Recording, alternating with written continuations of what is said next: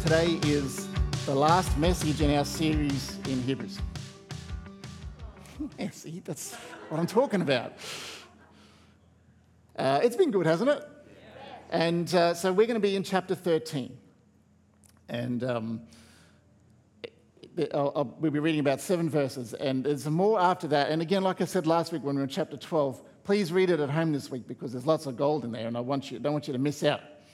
Now, I admit to being a fan of the TV series The Office. Is there anyone else that's with me on that? Maybe you don't want to admit it. That's okay.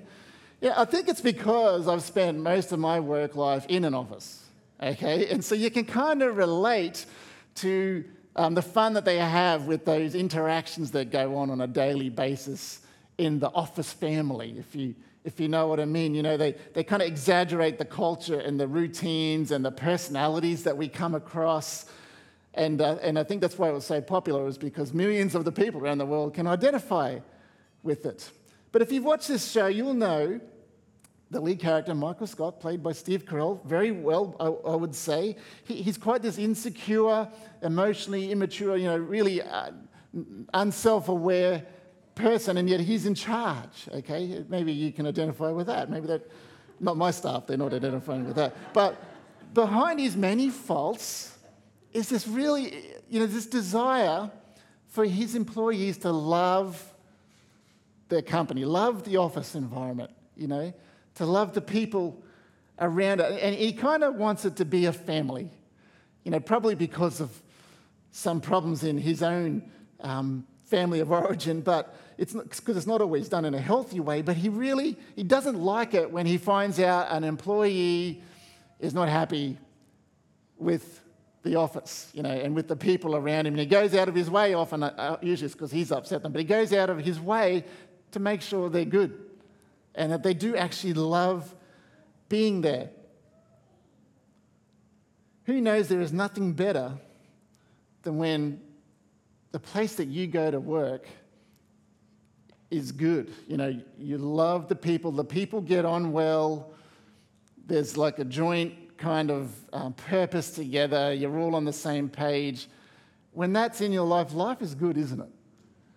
When the job is good, life is good. And who also knows it's the opposite of that when where you work, the culture's not good, maybe it's a bit toxic or people don't get along, there's friction, or there's a lack of purpose or leadership. Not only do you not enjoy going to work each day, life just becomes hard. It becomes heavy. And the same thing happens in our families, in our actual biological families, when we're all making the effort to support each other and encourage each other. When love is flowing in our families, life can be good. Home is good. But when that's not the case, life it's difficult. It's a struggle. And I'm going to now say a third place in our life where this is true is the church. When the church is healthy and loving and caring, when we're on that mission together, life's good. But when something goes wrong in the church, it can be heavy. It can really affect us. Maybe you've experienced that at some stage in your life. But look, one thing we learned from scriptures is that even in the New Testament times, churches often went through trouble. They struggled. I always find this surprising. It's not long after Jesus was here, and some of you even saw him at the cross, and some of you saw him rise. And not long after that, here we have Paul often writing to churches, and they're in trouble. They're struggling. It would be hard for them. There's church splits and false teaching. There's disharmony, disagreements about how, the gifts of the Spirit are going to be exercised. All these sorts of things. You read about them, don't you, in the New Testament. I'm grateful for the way the Bible is warts and all, not smoothing over the difficult bits. It's all in there, isn't it? It's beneficial for us. But besides all that happening in the church has survived for 2,000 years. In fact, in many ways, it's flourished. It's in pretty much every country around the globe, and millions and millions and millions of people, perhaps billions, over 2,000 years, have known Christ through the ministry of the church. Despite its many flaws, it still stands and it's still strong and it's still powerful because Jesus said in Matthew 16, I will build my church. Thank goodness that Jesus is building his church, and the powers of hell will not conquer it. So we can have confidence that whatever happens, whether things are thrown at the church outwardly or we mess it up inwardly, the church is going to be there. It's going to survive till Christ comes again. But it's not meant to have these problems that I've just talked about. We know it's not meant to because Paul spent so much of his time trying to correct it, right? And steer people in the right way back to their first love. Jesus does the same thing in Revelation.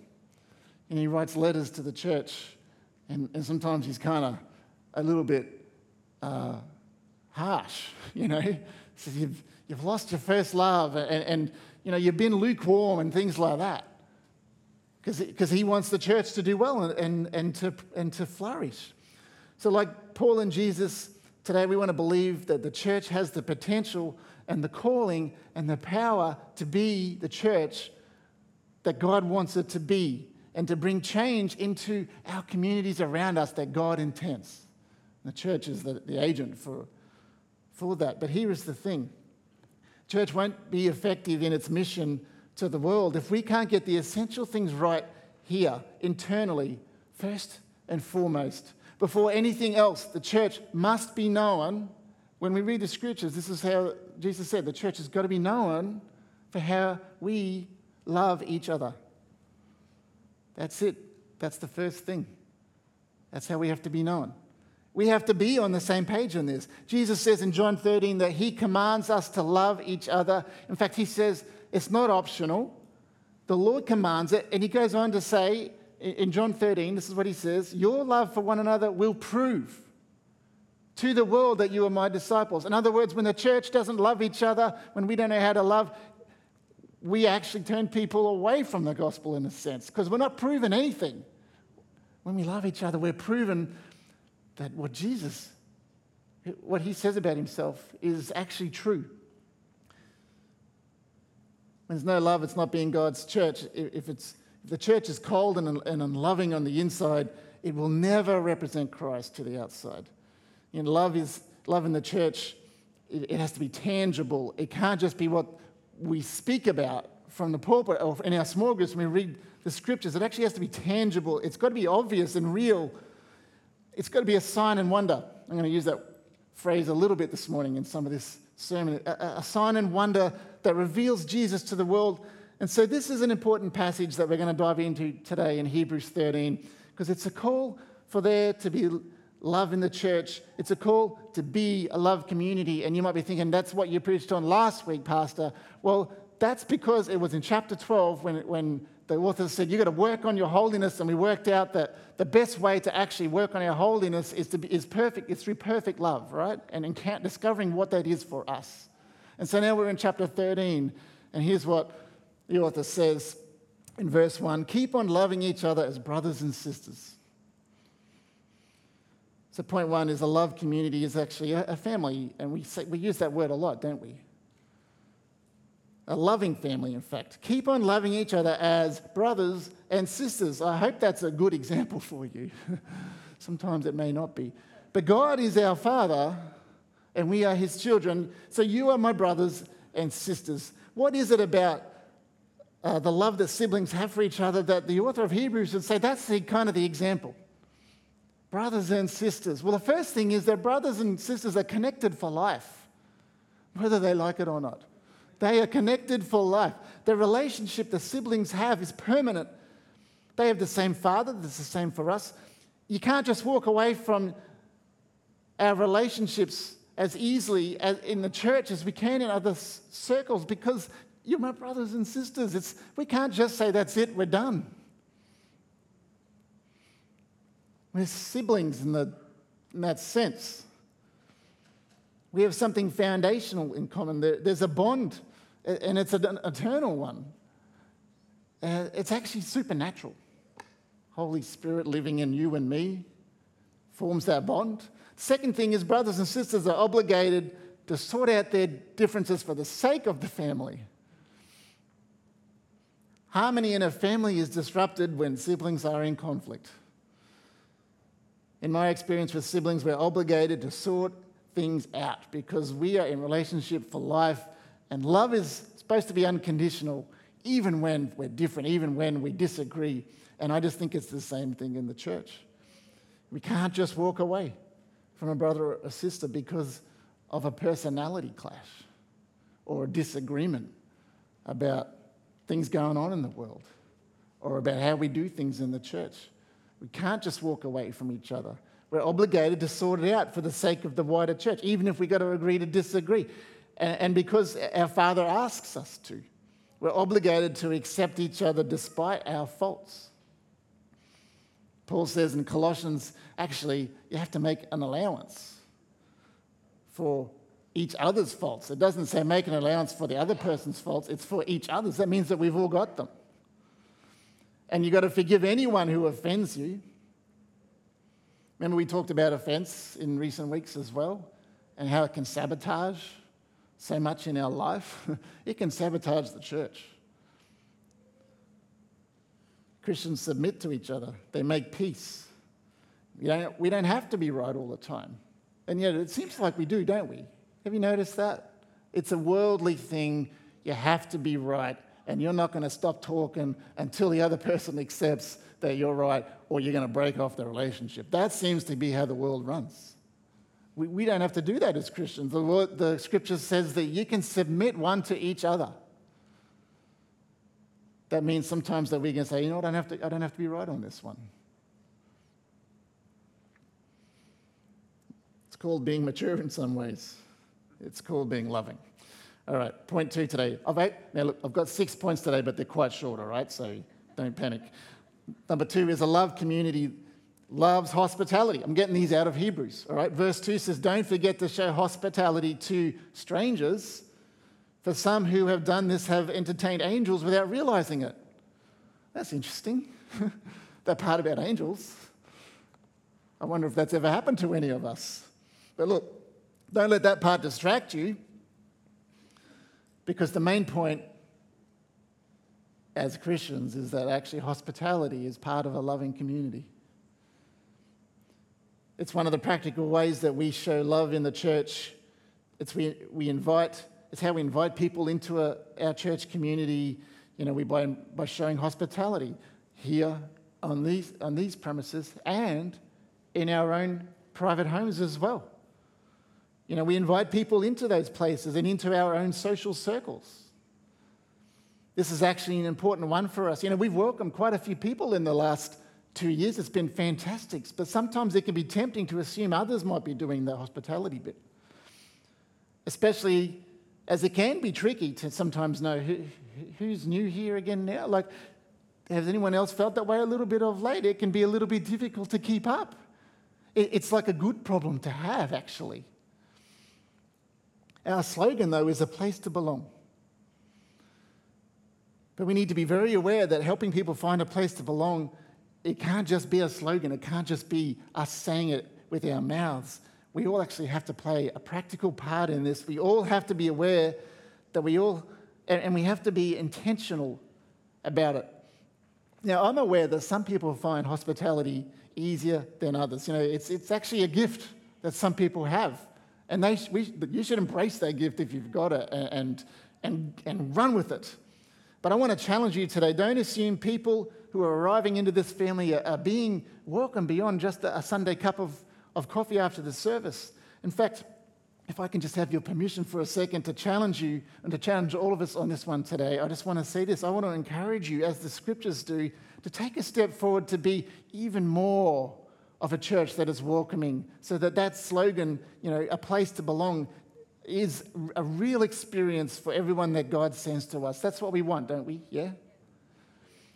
That means all of us can play a role in looking out for anyone who might not have someone to talk to on Sunday. We all play a role in helping people find their way. We introduce ourselves to people and to others. We help people find small groups and to find ministries to be involved in. But here's the important bit. We practice hospitality. We invite people for meals. Sometimes it's to our homes, but it's often into our social circles as well. Now, I know it's not possible for everyone to know everyone. The truth is that it can take time for people who join a new family to kind of find their people within the family. You know what I mean?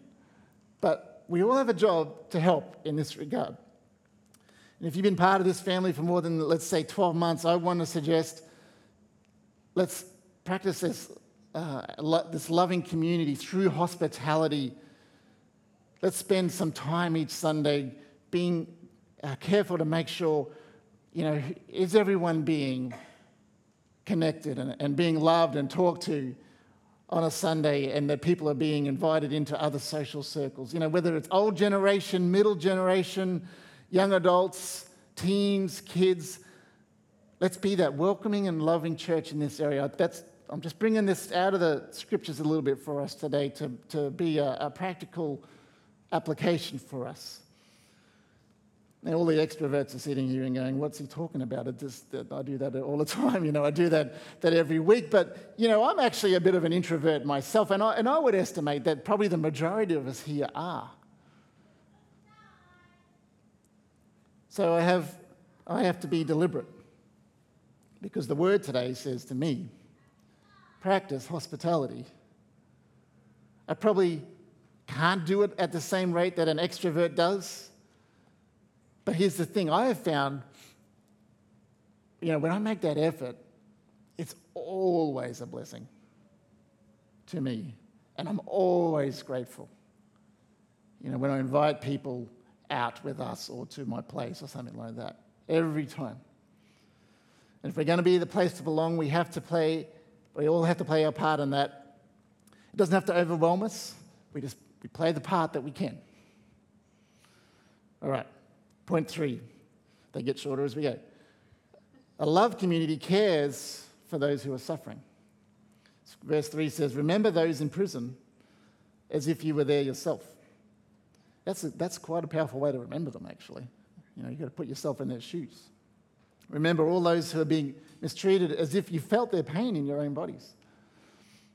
It's so that we don't just brush over people who are suffering and doing it tough. As Christians, we think that must be really hard. We empathize, don't we? We sympathize.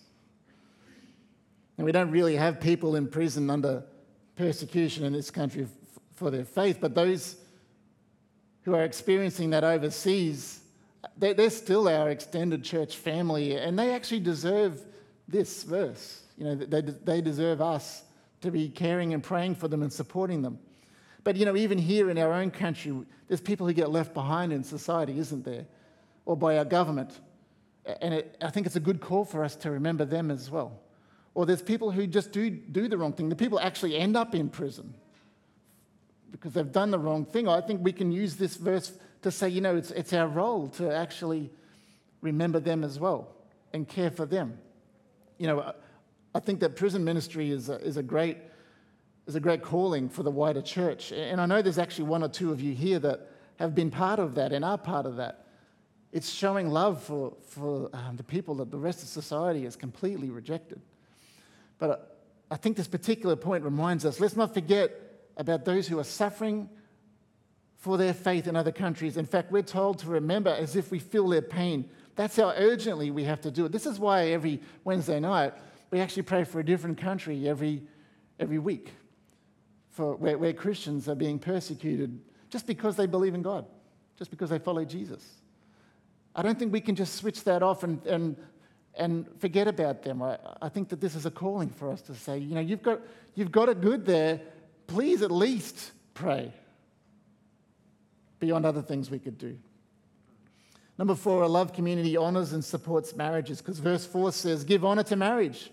Remain faithful to one another in marriage. God will surely judge people who are immoral and those who commit adultery.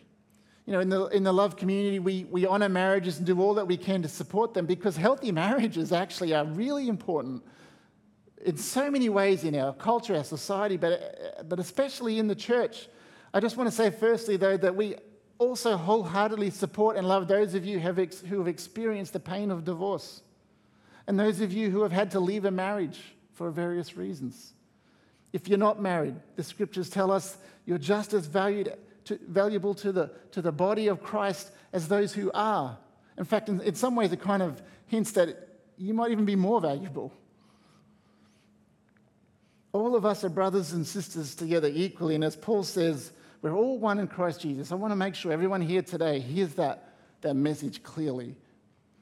But I don't know any person who is not married who doesn't want the marriages around them to flourish. And so it's good and it's okay to talk about marriage, because healthy marriages, as I said, they're important for so many reasons.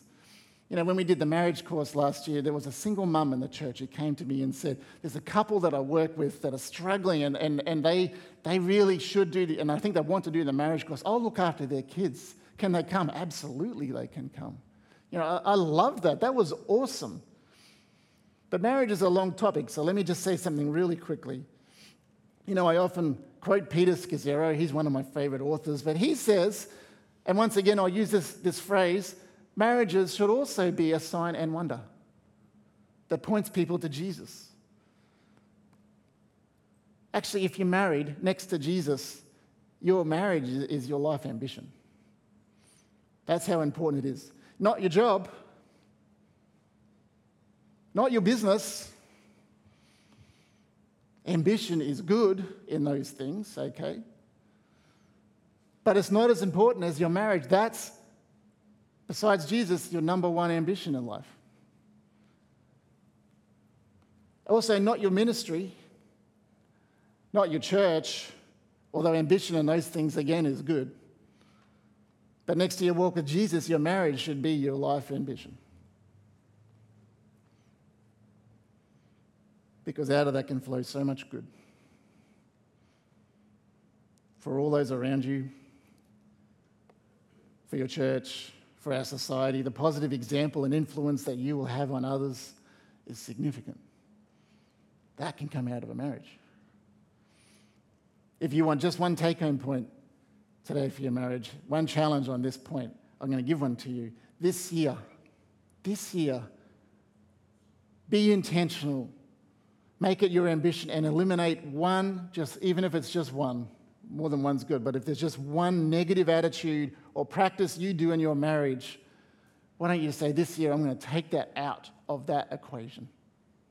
It might be criticism, whether it's jokingly or not. It might be anger. It might be being absent too much. It might be not contributing enough.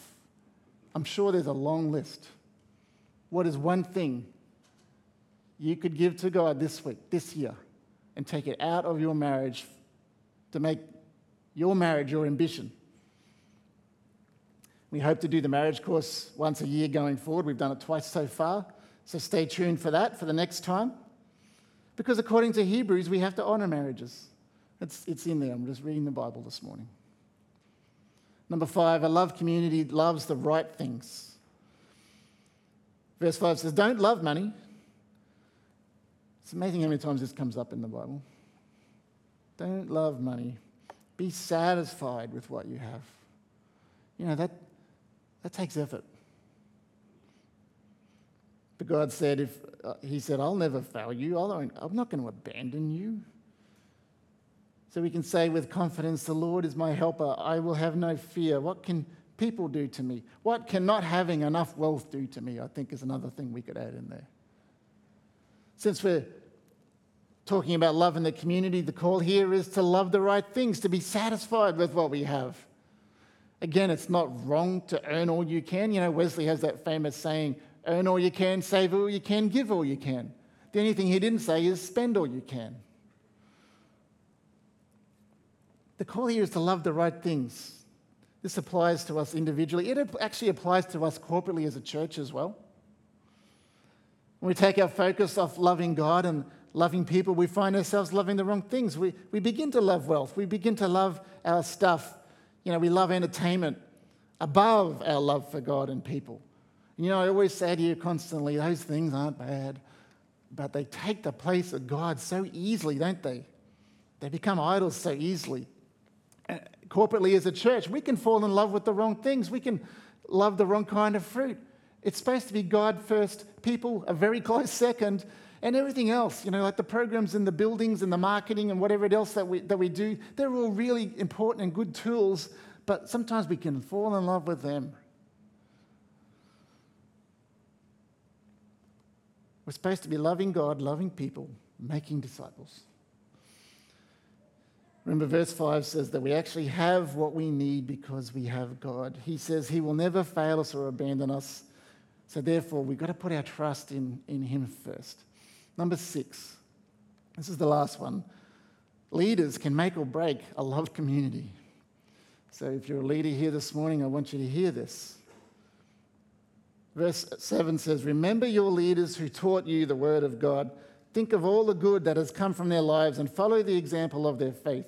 My original point was, let's give love to our leaders. Okay, I thought that was a good point. I was going to preach on that. I even wrote a few paragraphs. And then I thought, no, because he uses the word good, as in good leaders. And I've seen it when leaders can make and break love communities. Kind of feels like a bit of an outlier at this point. But since Hebrews brings it up in this context of loving community, I think there's something in there for us. Let's be real. Leaders can do the wrong thing, can't they? We've all seen it. If leaders don't set a good example of faith, and if, the word is good. That's what I pulled out of this verse. That's the important bit. Good has to be flowing from leaders. Otherwise, they're not really leaders. And by good, I mean the definition that God gives of what is good. I'm not talking about the ability to get things done. And yes, of course, good leaders need to be able to set vision and lead teams and grow and develop a church and the organization and all that sort of stuff.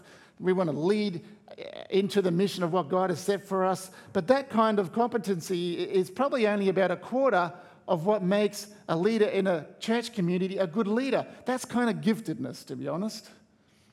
The gift of leadership.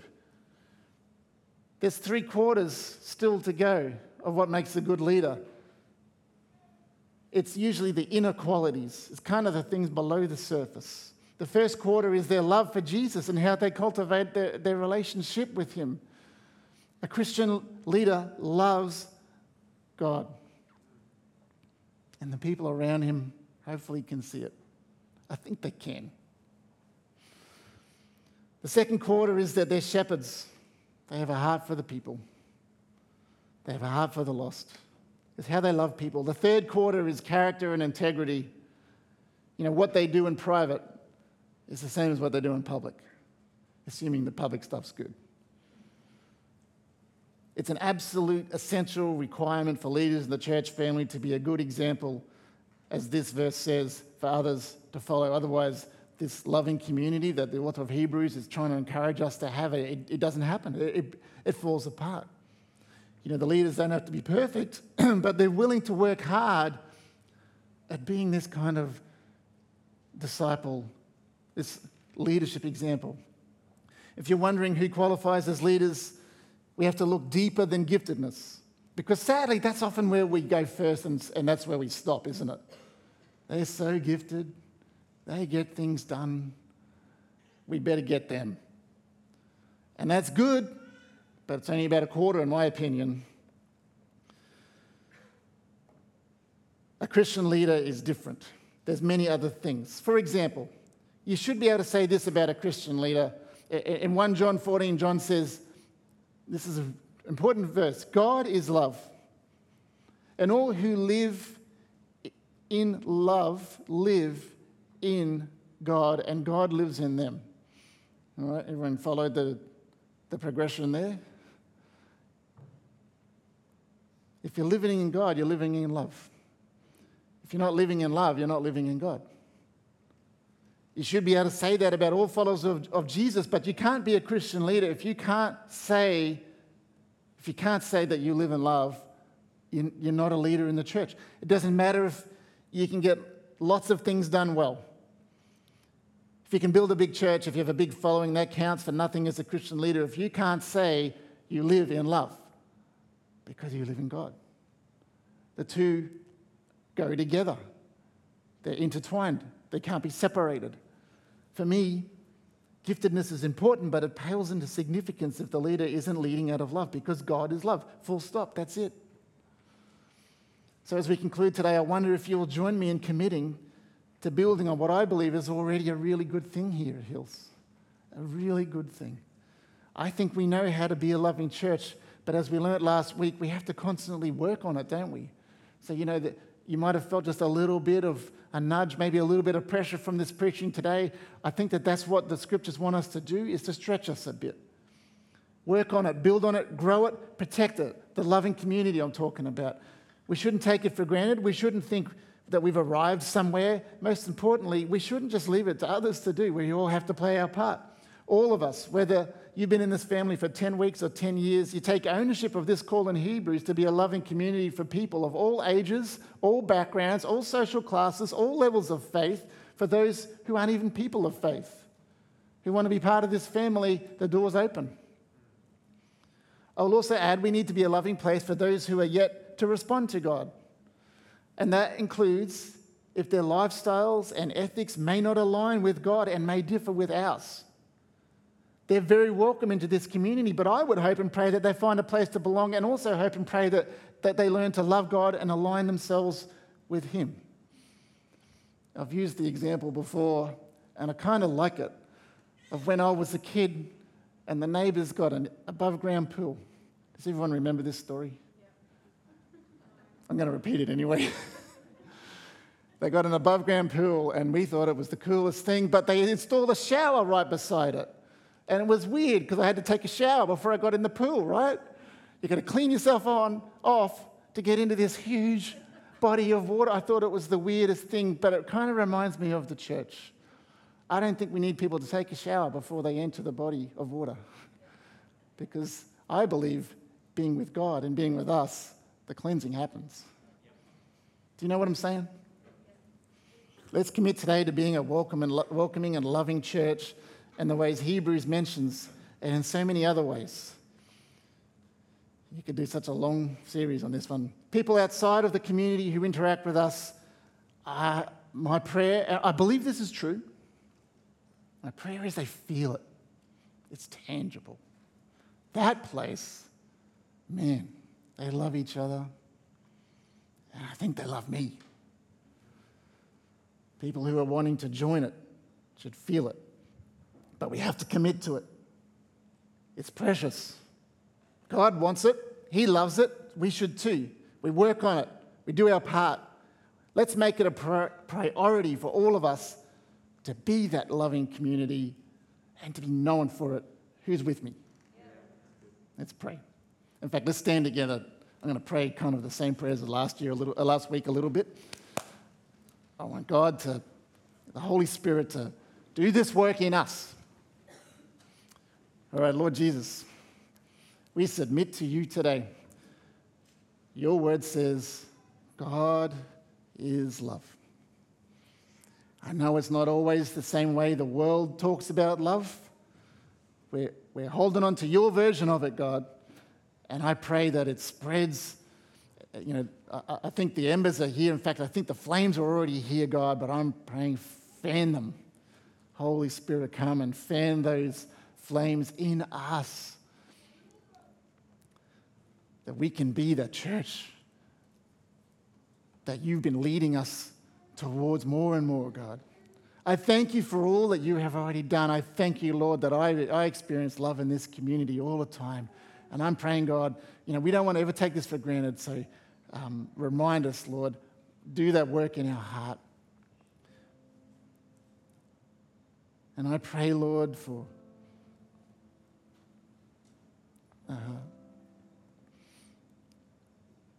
your love to always win, and because it does, and to prevail, and to overcome. And Lord, when we mess up, show us how. We learned about how you disciplined us a few weeks ago. We'll receive the lesson, God. We'll learn from it, and we'll be better because of it. And I pray, Lord, that as people encounter Hills Church through the op shop, through the coffee shop, in the play group, Lord, in the counselling sessions, when people walk into that office, Father, when they come to a Sunday service, or they're here for a Christmas carols event, or through our CAP ministry, Lord, or even just in our daily lives, they see you in us through our acts of love. But I pray, Lord, internally now that you would just bind us together, with those cords that can't be broken, God. And as we mix in together with our different personalities and our different backgrounds and our different experience and ethnicities and all those differences that are amongst us, Lord, that you would unite us together in that big, like a big cauldron together, Lord, kind of mixing in, and your love keeps flowing and holds us together and brings. It's like it's a place of healing. It's like a place of peace. It's soothing to us, Lord Jesus. And Lord, whenever it doesn't go that way, please, Lord, show us your ways instead. So Holy Spirit, inside of every heart here this morning, fan the flames of love like yours. As we are in you, we are love. And so God, we ask for it today. We receive it with open hands in the name of Jesus.